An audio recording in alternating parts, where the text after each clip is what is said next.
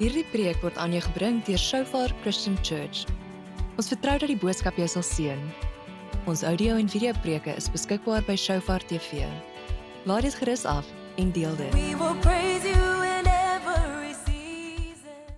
Sure, as mens so die Here aanbid, dan is dit net wonderlik om in sy troonkamer in te kom, en soos James ook gesê, die troonkamer van genade, mag ons genade vind. So kom ek bid net vir ons, dankie Here vir u lewe en die lewe in oorvloed vandag. Dankie dat ons kan kom, Here, nie omdat ons slawe of weeskinders is nie, maar Here, dat u voorsiening gemaak het deur u seun, sodat ons ook seuns en dogters van God genoem kan word. Here, dankie vir die bloed van Jesus, dankie vir u lewe en die lewe in oorvloed. En ons sê ja vir u beloftes in Jesus naam. Amen.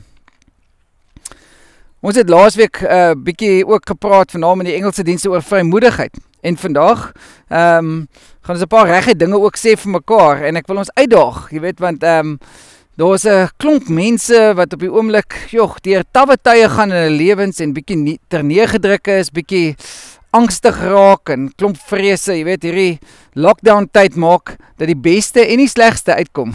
Partykeer is dit wonderlik vir ons, maar ek wil ook sê dat online kerk is nie die kerk nie, want daar is iets geesteliks wat gebeur wanneer ons die Here saam aanbid. Daar is iets geestelik wanneer ons saamkom, en ons gaan bietjie later daaroor praat. Maar ek wil vandag praat oor hierdie konsep, en iets wat vir my persoonlik baie na in die hart is, en dit is nogal iets wat, jy weet, die vraag is jy skuldig? Is die aantuigings teen jou waar? En hoe benader ons dit wanneer vanaand daar vrese in ons kop kom, wanneer ons, soos die Engels sê, are we guilty as charged? So ek wil hierso vir ons saam lees in Hebreërs, ons weet nie eintlik wie die skrywer is nie, maar daar's 'n klomp pragtige soos beelde wat Hebreërs gee, en hy praat van die troonkamer van die Here, hy praat van die engele aan die begin, en dan gaan hy so deur die hoofstukke van net die totale offerande, en Jesus as ons hoëpriester, en 'n klomp pragtige temas wat deur die boek hardloop. En dan kyk ons natuurlik Hebreërs 11 en 12 wat praat van geloof en mense wat dit kon sien en wat in dit ingestap het. So kom ons lees hier in Hebreërs 4, wat begin met 'n uitdaging om in die rus van die Here in te gaan. Nou ek het altyd gedink die rus is net soos half, lekker, drink 'n pineappeldrankie en sit by die Here. Maar die rus gaan om in sy wil te wees, om in 'n plek van jou lewe wat totaal oorgegee het aan hom. So Hebreërs 4 vers 11 sê dit, laat ons dan beywer om in daardie rus in te gaan, sodat niemand hulle voorbeeld van ongehoorsaamheid navolg en ook omkom nie. Dan nou hy praat van die Israeliete, wat omdat hulle ongehoorsaam was, kon hulle nie in die Here se beloftes inkom nie. Die woord van God is lewend en kragtig. Dis skerper as enige swaard met 2 snykante en dring selfs deur tot die skeiding van siel en gees en van gewrigte en murg. Dit beoordeel die bedoelings en gedagtes van die hart. Daar is ook niks in die skepping wat vir God onsigbaar is nie. Alles lê oop en bloot voor sy oë, en aan hom moet ons rekenskap gee. Hy praat hierso van hierdie rus wat ons kan inkom. Hy sê dis 'n belofte, die belofte om in die wil van die Here en die gehoorsaamheid van die Here te stap. Dis nie net om af te skakel nie, dis nie wat rus beteken nie. Maar dan sê die woord van God, help ons, want dit is soos 'n swaard wat sny. Hy skei tussen siel en gees, en tussen murg en been. En hy sê, want God sien alles, God sien dit wat in ons hart gaan, en daarom moet ons ook besef, ons gaan rekenskap gee aan hom. En hy sê, ons moet gedurig in hierdie rus inkom, en juis in hierdie tyd, want baie mense sê half, nee, die kerk is toe, ons stop maar nou om Christene te wees. Maar dis nie wat die Here sê, dis juist nou tyd vir die Christene om hulle stem te laat hoor. Jou buurman wil die Here se stem hoor. En so hierso gaan hy dan aan in Hebreërs 4 vers 14. En hy sê, terwyl ons dan nou 'n groot hoëpriester het wat reeds deur die hemele gegaan het, Jesus, die Seun van God, laat ons vashou aan die geloof wat ons bely. Die hoëpriester wat ons het, is nie een wat geen medelee met ons swakhede kan hê nie. Hy was immers in elke opsig net soos ons aan versoeking onderwerp, maar hy het nie gesondig nie. Kom ons gaan dan met vrymoedigheid na die genadetroon, sodat ons barmhartigheid en genade ontvang en so op die regte tyd gered kan word. Hy praat van die rus, dan praat hy van die woord van die Here, en nou kom hy aan en sê, luister, maar ons het 'n hoëpriester. Daar is iemand in die troonkamer van God wat offerandes vir ons maak, wat intersessie vir ons maak. Hy is die Seun van God. En hy sê, omdat ons dit het ons 'n vertroue om na die Here toe te kom. En hy sê, hou vas aan die geloof wat jy bely. Moenie laat gaan van dit wat die Here sê nie. Want die hoëpriester Hy kan identifiseer met ons. Jy weet, niemand gaan eendag vir die Here kan sê, Here, maar jy weet, jy het nie eintlik geweet nie, jy is nie eintlik betrokke nie, jy weet, hierdie versoekings waardeur ek gaan, hierdie tawwe tye, Here, jy verstaan nie. Want die Bybel sê, Jesus het alles deurgegaan, en hy het medelee met ons, hy het gevoel, hy voel saam met ons, hy voel vir waardeur jy deurgaan. Hy is nie 'n God daarbo wat net kwaad is nie. Hy is 'n God wat intiem wil deel wees van ook jou dinge wat jy vrees. En vir ons sê, hey, maar ek het 'n pad gemaak, en dis hoekom hy sê, ons het 'n hoëpriester, en daarom kan ons vashou. Jy weet, ek het in die Engelse diens ook gesê, dat ek het 'n vriend gehad, toe ons geski het agter die boot eendag, jy weet, en hy het so half begin leer ski, maar dan hou hy vas aan daai tou, hoor. Hy gaan later onder die water in, dat jy net so hoop water sien wat saamkom. Jy sien nie later vir André nie, maar André is weg. Maar André het nie die tou gelos nie. Maak nie saak wat die weerstand was. En dit is so 'n mooi prentjie van juis wat die Here kom doen. Jy weet, en dis wat hy skryf is, hou vas aan jou geloof, hou vas aan jou belydenis, moenie jou stem verloor nie, moenie die lied wat die Here in jou hart gesit het, verloor nie, want dit is so maklik. En daarom sê, as ons kom na die Here toe, dan is daar 'n troonkamer van genade, want die Here gaan jou help. En dis nie die troonkamer van oordeel nie, dis die troonkamer van genade, maar jy moet inkom. En nou, juist wat hierdie tema vanoggend is, en vandag is, hey, gaan jy daar inkom met 'n skuldige gewete, gaan jy daar inkom altyd, jy voel veroordeel, jy voel nooit goed genoeg nie, jy skaam, soos die Engels praat van shame, of het jy 'n vrymoedigheid om voor die Here te kom?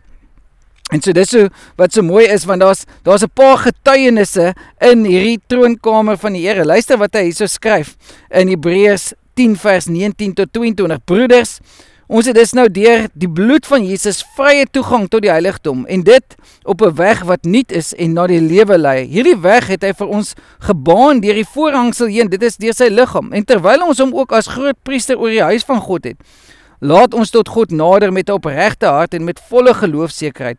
Ons harte is immers gereinig van 'n skuldige gewete, en ons liggame is gewas met skoon water. Sien, wanneer het praat, hy sê, ons moet vrymoedigheid hê om na God toe te kom deur die bloed van Jesus, maar daar's 'n ander ding wat hy van praat, hy praat van 'n skuldige gewete. Jy weet, ons gewete is soos 'n skeieregter in ons lewens. En as jy jou gewete te aktief raak, en jy begin so half net in jou eie kop en jou eie wese is, dan begin jy al hierdie vrese, jy weet, dit raak amper soos 'n argument, dit raak soos die Engels praat van 'n stronghold, raak 'n vesting in ons lewens. En so, die bloed van Jesus praat, en is 'n getuienis om vir ons skoon gewetes voor God te gee, om te sê, Here, hier is ek net soos 'n kind. Jy weet, dis amazing as jy met kinders werk, hoe vinnig hulle vergewe. Jy weet, as jy net sê jammer, dan sê jy, ja papa, ek het al lank al vergewe en aanbeweeg, jy weet. Dan dink jy, wow, jy weet, die ouer mense vat so lank, want ons hart is so maklik, jy weet. Maar kyk wat hy sê hier so in Hebreërs 12 vers 22. Maar julle het wel gekom by Sionsberg en die stad van die lewende God. Dis die hemelse Jerusalem met sy miljoene engele by die feestelike samekoms, die vergadering van die eersgeborenes, wie se name in die hemel opgeteken is. Julle het gekom by God wat regter oor almal is, en by die geeste van die wat vrygespreek en wat nou volmaak is, by Jesus die middelaar van die nuwe verbond, en by die besprinkelingsbloed wat van iets beters getuig as die bloed van Abel. So hy praat van iets beter getuig, daar's 'n getuienis in die hemel wat die bloed van Jesus bring. En dit, jy weet, Abel se bloed het uitgeroep vir oordeel, maar Jesus se bloed roep uit vir vergifnis, roep uit vir genade. Jy sien, Abel, die Here het gekyk en gesê, "Sjoe, maar waar is hierdie ou wat doodgemaak het, want daai bloed praat." Maar Jesus se bloed doen iets anders in die hemelruim. En dis hoekom Hebreërs sê dat Jesus ingegaan het in die troonkamer. En hy het deur die genade troon, hy daar gaan staan en gesê, Here, wees hulle genadig, want hulle weet nie, vergewe hulle, want hulle weet nie. Kragtige gebede. En dit gee vir jou en my 'n getuienis, maar ook 'n skoon gewete voor God. Want jy weet, daar's nog 'n stem, en dis die stem van die een wat aantuigings bring, die duiwel, ou slapvoet Satan self. Luister hierso in Sagaria 3 vers 1 tot 2. Die Here het my gesig laat sien. Ek het die hoëpriester Yeshua voor die engel van die Here sien staan, en regs van hom het die Satan gestaan, besig om Yeshua aan te kla. Die Here het vir die Satan gesê, ek sal jou straf, Satan. Ek wat Jerusalem my woonplek gemaak het, sal jou straf. Hierdie man is soos 'n stuk hout wat uit die vuur gered is. So hier staan die hoëpriester voor God, in God se troonkamer, maar die duiwel is ook daar. En weet jy wat hy doen? Hy wys sy vinger. Hy sê, jy is sleg, en dan sien ons hierdie prentjie van hierdie ou slegte klere, en dan sê die Here, trek vir hom nuwe klere aan. Yeshua die hoëpriester, trek vir hom nuwe klere aan, want ek sien hom nie volgens die aanklagte wat die duiwel maak nie, maar jy sien wanneer ek en jy dit begin glo wat daai aanklagte is, dan raak dit moeilik. En dan moet ons besluit, wat gaan ons glo en waaraan gaan ons vashou? Hou ons vas aan die geloof, hou ons vas aan God se getrouheid. Luister hierso in Openbaring 12 vers 10 tot 11. Toe het ek 'n stem in die hemel gehoor wat hard uitgeroep het. Nou het ons God die redding gebring. Nou is sy mag en koningskap hier en die gesag van sy gesalfde. Die aanklaer van ons medegelowiges is uit die hemel uitgegooi. Hy wat hulle dag en nag voor God aangekla het. Die duiwel kla jou dag en nag voor God aan, maar hy kla ook vir jou aan voor jouself. En hulle het self die oorwinning oor hom behaal. Vers 11, danksy die bloed van die lam en die boodskap waarvan hulle getuig het. En hulle het nie hulle lewens so lief gehad dat hulle onwillig was om vir hom te sterwe nie. Die woord van hulle getuienis, die woord van die getuienis van God. So daar's twee dinge wat oorwin het. Die bloed van die lam en die getuienis, the word of their testimony. En dis net, bring iets anders wanneer ons dit begin besef, dat, so daar's 'n klomp getuienisse, en jy en ek moet besluit, wat gaan ons glo, en wat gaan ons aanhang, want die bloed van die lam getuig, maar ons gewete, gaan of skoon wees, gesprinkel deur die bloed van Jesus, of ons gewete gaan ons heeltyd pla. En jy weet, wanneer jy gewete jou pla, dan staan jy voor die Here, maar jy voel altyd skuldig. Jy voel altyd, jy moet 'n beter Christen raak. Jy kan nie die Here nakom of na hom toe kom, omdat hy 'n genadige God is en 'n goeie Vader is nie. Wat jy dan kom, is jy kom altyd, want jy voel nie goed genoeg nie. Die fokus is amper op jou, want jou gewete pla jy so baie, maar dis hoekom die getuienis van die bloed van die lam daar is. En dis hoekom hy dan ook sê, in Hebreërs, hy sê, luister, ons het ook ander getuienisse nodig, want hulle oorwin deur die bloed van die lam, maar ook die woord van hulle getuienis en die woord waarvan hulle getuig. Dit praat van twee dinge daar, nie net jou eie getuienis en dit wat jy gedoen het of wat die Here in jou lewe gedoen het nie, maar ook waarvan jy getuig is die boodskap van Jesus. Nou sien, wanneer die kerk stil word, wanneer die Christene stil word, dan word hulle getuienis geminimaliseer. Dan word dit, en dis hoekom dit so belangrik is dat ons vir mekaar sê, dat ja, dit is lekker om by die huis te wees. Dit is lekker om aanlyn kerk te kyk. Maar dit kan net tydelik wees, want dit is nie kerk nie. Want wanneer ons saamkom, sê die Hebreërs ook, sê, luister, ons moet mekaar aanhits tot goeie werke. ons moet mekaar amper druk in die rigting om die Here te volg. Want partykeer gaan ek 'n bietjie sleg voel, ek gaan depressief wees, of ek gaan net voel, ek is nie lus vir die dag nie, en dan het ek getuienisse rondom my, en daarom moet jy jouself omring met mense, wat jou gaan aanhits tot goeie dinge, aanhits om die Here te dien, aanhits om honger te wees vir hom, aanhits om dors te wees vir hom. Want die oomblik as jy begin luister net na wat die media sê en mense om jou, dan is daar ander stemme wat begin praat, ook die stem van jou eie vlees. Dit is so maklik om ons eie vlees te bevredig, om net te sê, ja, jy weet, dis wie ek is, en ek is maar net swak, en ja, daai ou, jy weet, die pastoor, hy is die geestelike ou, jy weet, en as ek 'n probleem het, dan bel ek vir hom, voor ek nog na Jesus toe gaan, jy weet, en is nie 'n probleem om die pastoor te bel nie, dis net, wat is die getuienis in jou lewe, en die Here wil hê, in sy troonkamer, dis waar intimiteit is, maar daar is ook ander stemme in sy troonkamer, en party mense sukkel om deur die deur te gaan wat Jesus is, maar luister hierso, in 1 Johannes 2 vers 1, dit skrywe ek aan julle, my liewe kinders, dat julle nie moet sondig nie, en as een van ons sondig, ons het Jesus Christus die regverdige, as ons voorspraak by die Vader. Die woord vir daai regverdige, die voorspraak is die advokaat. Jesus is ons advokaat by die Vader. Jesus is ons advokaat teen wat die duiwel leuns oor vertel. Jy weet, en ons moet dit besef. Jy moet besef dat daar's 'n oorlog vir jou gedagtes. Daar's 'n oorlog vir die stem van die kerk van Christus in hierdie tyd. Dis nie net soos kom ons probeer die deur gaan nie. En dis hoekom baie mense swaar kry. Maar wanneer ons mekaar aanhits, wanneer ons mekaar bemoedig, wanneer ons saamkom en die getuienisse van Christus deel, maar ook wanneer ons die boodskap van Christus met ander deel, dan gaan ons oorwin. Dan oorwin ons, want dan kan die bloed van Jesus sy effek hê op ons lewens. Maar baie Christene verstaan nie meer die krag van die getuienis van die bloed van Jesus nie. Dis of hierdie abstrakte ding in ons lewens. En kom ons kyk gou 'n bietjie na Job. Jy weet, Job is seker die oudste boek in die Bybel, en in Job 2 vers 1 tot 6, dan is dit weer hierdie prentjie van Satan en God, en Satan wat voor die Here kom en sê, maar hy, Job se integriteit, jy weet, hierdie ou, hy is eintlik maar niks werd, want jy seën hom net te veel. En dan sê die Here, maar Jog, jy weet, jy kom en jy bring massiewe aantuigings teenoor Job, maar Job is my man. Die Here sê ek, jy weet. En dan later gaan Job se lewe, en dan weet ons hoe Job alles verloor. Job gaan deur die moeilikste tyd. In Job 2 vers 9 sê sy vrou vir hom, bly jy nog steeds vir hom, vervloek God en sterf. Job kom by 'n plek waar daar niks meer oor is nie. En dan kom daai groot aantuiging.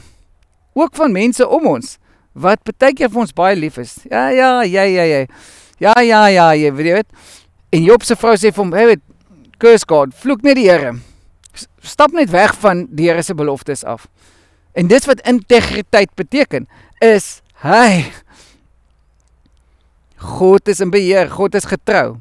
Die Engelse woord, jy weet, is curse. En weet jy wat? Curse en accusation, selfde wortelwoord, is om te accuse, om iemand anders te curse, of om God te curse, of om jouself te curse. Party mense vervloek hulle self. Party mense spreek soveel dood oor hulle self. En Job het tot aan die einde van daai punt gekom, waar sy vrou maar net sê, jy weet, vervloek maar net die Here en gaan dood. Jy het niks meer om oor te leef nie. Maar Job 42 vers 10, daar het 'n draaipunt gekom. Nadat Job vir sy vriende gebid het, het die Here die omstandighede van Job verander en hom 2 keer soveel gegee as wat hy gehaat het. Dubbel teruggegee. Want Job het tot by 'n plek gekom waar hy besef het, ek gaan of hier in hierdie plek wees, of ek gaan 'n stem hê in die troonkamer van die Here, waar ek nou vir ander kan begin bid. Ek kan nou begin intree vir ander. Ek kan nou die stem van die een wat aantuigings bring, kan ek ook begin stil maak, omdat ek die advokaat ken wat die stemme teen my stil gemaak het. En dis wat intersessie so kragtig maak, is wanneer ek en jy begin intree vir ander, en daar draai die Here Job se lewe om. So ek wil vir ons sê, as die kerk van Jesus, moenie ophou bid nie, moenie moed verloor nie, moenie nou moeg raak nie. Dis nou tyd om God se stem te spreek, om te profeteer, om in te stap in God se beloftes en oor ons land, oor jou familie, oor jou gesin. Praat dit. Spreek dit uit. Moenie terughou om God se beloftes aan te hang nie. Want ons sien hoe Job se lewe verander het. God het dubbel vir hom teruggegee as wat nog ooit gebeur het. En daar's 'n paar dinge wat gebeur het. Job het vertrou op God. Hy het oorgegee, al het hy nie verstaan nie. Hy het weggestap van die aantuigings af. Hy het geleef deur geloof. Hy het gesien God se verlossing deur sy pyn. Hy het nie gevra, Here, verwyder die pyn nie. Hy het nie gesê, Here, verwyder net alles nie, laat dit beter gaan met my nie, want hy het besef, hy kan die Here ken in sy pyn en deur sy pyn. Hy het nie vir God gevloek nie. Hy het nooit 'n vinger teen God gedraai nie. Weet, ek het op 'n stadium, toe ek jonger was, toe ek baie verwerping gehad het, dan loop ek van daai tennisbaan af en dan sê ek, wat 'n arrogansie om jou vinger na God toe te wys. Want sien, nou raak jy eintlik 'n vyand van die een wat jou lief het. En dis hoekom die Bybel sê, party mense is vasgevang deur die duiwel om die duiwel se werk te doen. Want sien, wat gebeur is, ons begin nou vir God accuse. Ons begin vir God sê, jy dit, of ons begin ander mense, ander Christene, ander mense om ons begin hulle oordeel en ons begin die vinger wys na hulle toe. En dan doen ons die werk van die duiwel in ons eie lewens, maar ook in die lewens van ander mense. Maar Job het gebid vir sy vriende. Job het verstaan dat hier's verlossing, hier's herlewing op pad. Job het ingestap in die beloftes van die Here. En dis wat ek ons wil mee aanmoedig vandag, maar ook uitdaag. Want soveel keer as ons nie lekker kan sien nie. Jy weet, dis soos as ons kyk nou daar, jy kan nie die sneeu op die berg sien nie, maar daar's pragtige sneeu. Die wolke maak dit toe. En partykeer kan ons nie lekker sien nie. Partykeer raak ons vasgevang. in ons omstandighede. En miskien is jy vandag daar, miskien sit jy vanoggend daar en sê, maar ek het nie, sê as ek het hoop verloor, sê as ek het my vrede verloor, ek weet nie eers meer wat dit beteken om op God te vertrou nie. Dan wil ek vir jou sê, moenie die Here vervloek nie. Hy is nie jou vyand nie. Stap in sy troonkamer in. En dan sê jy, Here, dankie vir die bloed van Jesus, dankie vir die woord van my getuienis, dankie dat ek kan instap in God se beloftes in. En as jy dan voor hom staan as 'n kind, omdat jy vrymoedigheid het, want jy weet daar's 'n getuienis van die bloed van Christus, daar's 'n getuienis van 'n skoon gewete, dan kan jy vir die een wat aantuigings bring, the accuser of the brethren, kan jy sê, hey, bly stil in Jesus naam. Nie omdat jy so kragtig is nie omdat dit jou woord is nie, maar jy verstaan dat daar's 'n genade troon waarin jy kan instap. So, dan was jy skuldig, al het jy die verkeerde goed gedoen, dan is jy skuldvry. Dan is jy vrygemaak, want jy is vrygekoop deur dit wat Jesus voorgesterf het. Moenie vir tweedehandse goed instap of ja sê in die koninkryk van die Here nie. Soveel Christene, op hierdie stadium raak hulle stem stil, die kerk raak stil, en almal sit net terug en raak passief. Dis nou tyd om wakker te word, dis nou tyd om op te staan en te sê, Here, U is groot, wat is U plan? U het 'n plan. Here, ek gaan nie toelaat dat die stem en die stemme rondom my oorheers en my afdruk en depressief maak nie. En dis 'n uitdaging, want partykeer is ons fisies siek, partykeer is ons emosioneel siek, partykeer het ons besighede verloor, partykeer is ons families val uit mekaar uit en dan verloor ons hoop. Jy weet, maar moenie dat die duiwel kom steel nie, want dis wat hy sê, die Engel sê, he comes to steal, to kill and destroy. Dis al wat sy plan is, om dood te maak, om te steel, om te vernietig. Dis sy plan. Hy het nie 'n klein plannetjie hier en sê, ja, kom ons sit maar om die tafel en kom ons drink 'n bietjie pineappeldrankies nie. Nee, hy kom om te vernietig, maar die Here het gekom om lewe en lewe in oorvloed te gee. En dis my uitdaging vir ons, maar ook vir die kerk. Daarom moet ons die Here vertrou om weer by mekaar uit te kom. Daarom het ons hierdie groot groepe begin weer. Ja, en party mense sê, jy weet, wat van dit, wat van dat, maar verstaan die geestelike dimensie wanneer jy saam met ander Christene kom. Jy moet dit verstaan, want as iets wat gebeur, die getuienis van Jesus, die getuienis van ons boodskap, want die boodskap word bietjie beperk op die oomblik, deur al die inperkings, maar dis tyd vir die kerk om nuwe maniere dan te vind, online maniere, vat jou getuienis en stuur dit uit vir die wêreld. Daar's soveel wat ons kan bied, want ons het 'n storie van hoop, en ons het oorwin deur die bloed van die lam, en die woord van ons getuienis, en die getuienis van Christus in ons midde. Hy's met ons. Wie kan dan teen ons wees? So ek wil graag 2 gebede bid, en die een is vir jou om daai aantuigings wat die duiwel bring. En partykeer bring ons daai aantuigings teen onsself. Ons begin saamstem met wat die duiwel oor jou lewe sê. Jy's 'n niks werd. Kyk, jy is nie geestelikie, jy kan nie bid nie, kyk hoe sleg is jy, en dan glo ons dit. Moenie saam met die duiwel stem, oor sy aantuigings oor jou lewe nie. Stem saam met God se beloftes, en dis wat Hebreërs oor gaan, hulle het vasgehou, Hebreërs 11 en 12, in geloof aan die beloftes van die Here. En ek wil bid vir daai geloof, dat jou geloof nie, soos die Engels sê, sal shipwreck nie. Jou geloof, jou skip van geloof sal nie uit mekaar uitspat nie. Jy sal kan vaar waantoe die Here jou gestuur het. En dan die tweede gebed wat ek wil bid is vir die wat nie die Here ken nie, of miskien het jy fokus verloor, jy het jou passie vir die Here verloor, dan wil hy dit weer kom aan die brand steek. En dan wil hy hê, juis met ander Christene, waar jy kan saamkom en saam stap met hulle, saam met hulle in die woord stap, sê, wow, kom ons woeker mekaar aan, kom ons maak 'n same vuur, want jou getuienis maak my wakker, en my getuienis maak jou wakker, en ons moedig mekaar aan. Dis hoekom ons daar is, as die kerk. Moenie alleen op jou eie sit nie.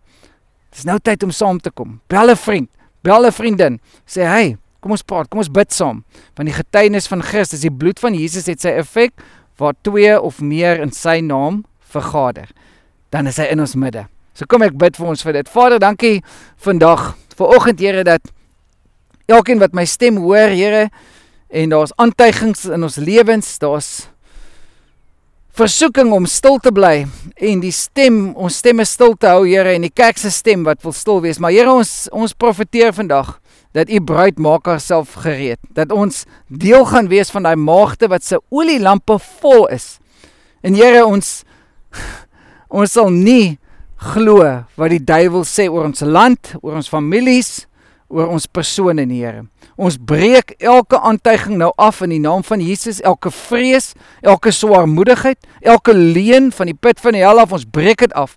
En Here, ons wil vashou aan ons belydenis, vashou aan ons geloof, want U is getrou, al is ons ongetrou. En ek bid Here vir 'n nuwe vertroue, 'n nuwe oorgawe in U, 'n nuwe krag om in te stap in die beloftes in. En Vader, al die leuns van die duiwel los ons nou agter. En ons maak hy stemme stil, ook die stemme van ons vlees en die stemme van ons verlede. Al die goed, Here, wat wil so hou vas hê op U kerk. Maar ons sê, Here, ons is U plan. Dankie dat U ons lief het in Jesus naam. En nou as jy jou hart vir die Here weer wil gee, bid hierdie gebed saam met my. Here, hier is ek vandag 'n sondaar. Kom neem beheer van my lewe. Here, wees my eerste liefde. Ek bely my sondes en vra dat U my sal vergewe en skoon was en dat U vir my nuwe lewe sal gee. Here, ek wil U disipel wees. Ek wil U volg met alles in my en ek bid dit in Jesus naam. Amen. Die Here seën julle. Amen. Through the cross we are now sons and daughters. Dankie dat jy hierna geluister het. Ons preke is beskikbaar by Shofar TV. Besoek www.shofaronline.tv om dit af te laai. You are